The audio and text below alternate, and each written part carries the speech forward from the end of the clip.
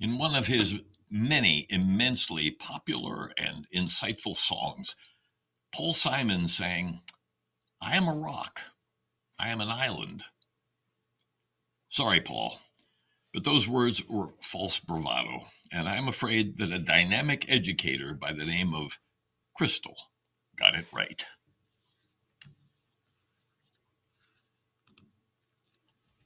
I worked at Foldcraft Company for 31 years.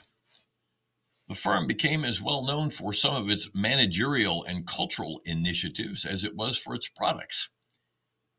But of all the inventiveness exhibited, one idea stood out as having truly life-changing potential, both for the company and its members. It was the adoption of a corporate wellness model. At the time, approximately 1976, the notion was unheard of. But Foldcraft was willing to adopt the idea that a company could contribute to the well-being of its people. Its wellness program turned out to be among the first in the country, embracing all dimensions of wellness.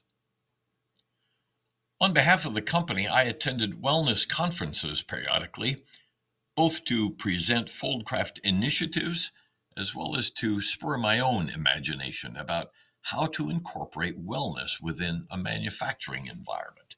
There were almost no examples for us to follow. At one wellness conference, I heard a presentation by educator Crystal Kuykendall, who related the terrible and gripping story of a wedding anniversary eve when her 25-year-old husband was shot and killed on the street by a 15-year-old. She shared the realization that despite their own focus on being well, they were victimized by the shooter's own lack of it. They could only be as well as a misguided 15-year-old would allow them to be. That was an idea I had never quite considered before, and it shook me. My health and well-being was partially in the hands of others. The story is one that has remained with me ever since. The lesson is brought into an even clearer focus for me these days as I observe my own children and the nature of their respective work. One daughter is a social worker with focus on at-risk kids. She works hard on behalf of children who need outside interventions due to family peril or other threats to their well-being. She is often incredulous at the difficulties that some kids have to endure. Another daughter is an attorney who works in the civil division of a county attorney's office, with juvenile court a common destination for her and her clients. Emotional court confrontations involving children extract an especially high cost. Yet another daughter works as a group home caregiver, assisting individuals with special needs in semi-independent living. It's a house mother role, and the residents are her charges, providing all of the challenges and frustrations of any family setting and more. It's emotional work that requires patience, respect, and love. It is also high stress due to the responsibility for others. I'm very proud of our daughters and the work that they do on behalf of others. I know that to a certain extent they perform the work out of a caregiving mentality, one that can generate enormous gratification and job satisfaction. We are wired as human beings to be of help, of service. But I also have come to recognize the price that such caregivers pay for their work. One of those costs is the stress they incur and its impact upon their own wellness. Their well-being is absolutely impacted by the clients with whom they work. During the journey that Katie and I are on, I have been advised repeatedly and by nearly every physician, advisor, fellow caregiver, and friend that I will need to attend to my own health and well-being if I am to be a source of those for Katie. I knew that from the beginning.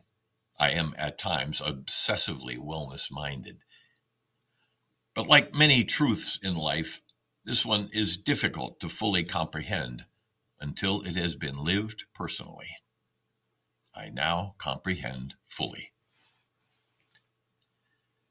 Marriage partners, if they're fortunate, come to be extensions of one another, each gifting the other with an expanded view of life and its wonders.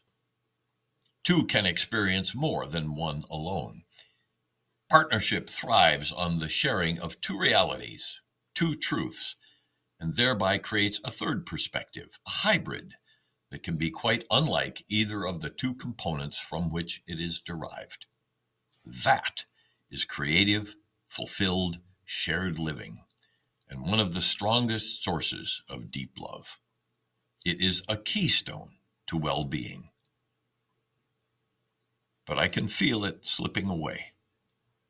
No matter how often I work out or care for the food I eat, no matter how much sleep I can get or books I can read, my health is compromised, limited by the trials that Katie is going through. Her anxiety is privately my own. Her outlook is the roadmap I will follow. At one and the same time, we are both assaulted and gifted.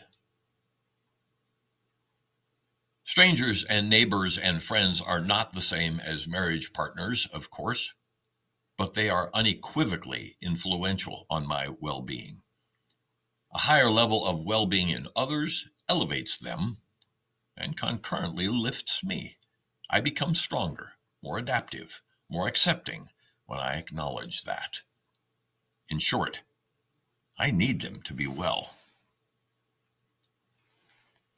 It seems undeniable that whether we are comfortable with the idea or not, we are called to strengthen one another, whether out of compassion or self-interest in our own well-being. Do those around us grow as persons, become healthier, wiser, more free, more confident, and thus more likely to elevate others? It seems that we are accountable. If I can imagine my well-being without limits, it's what I must do.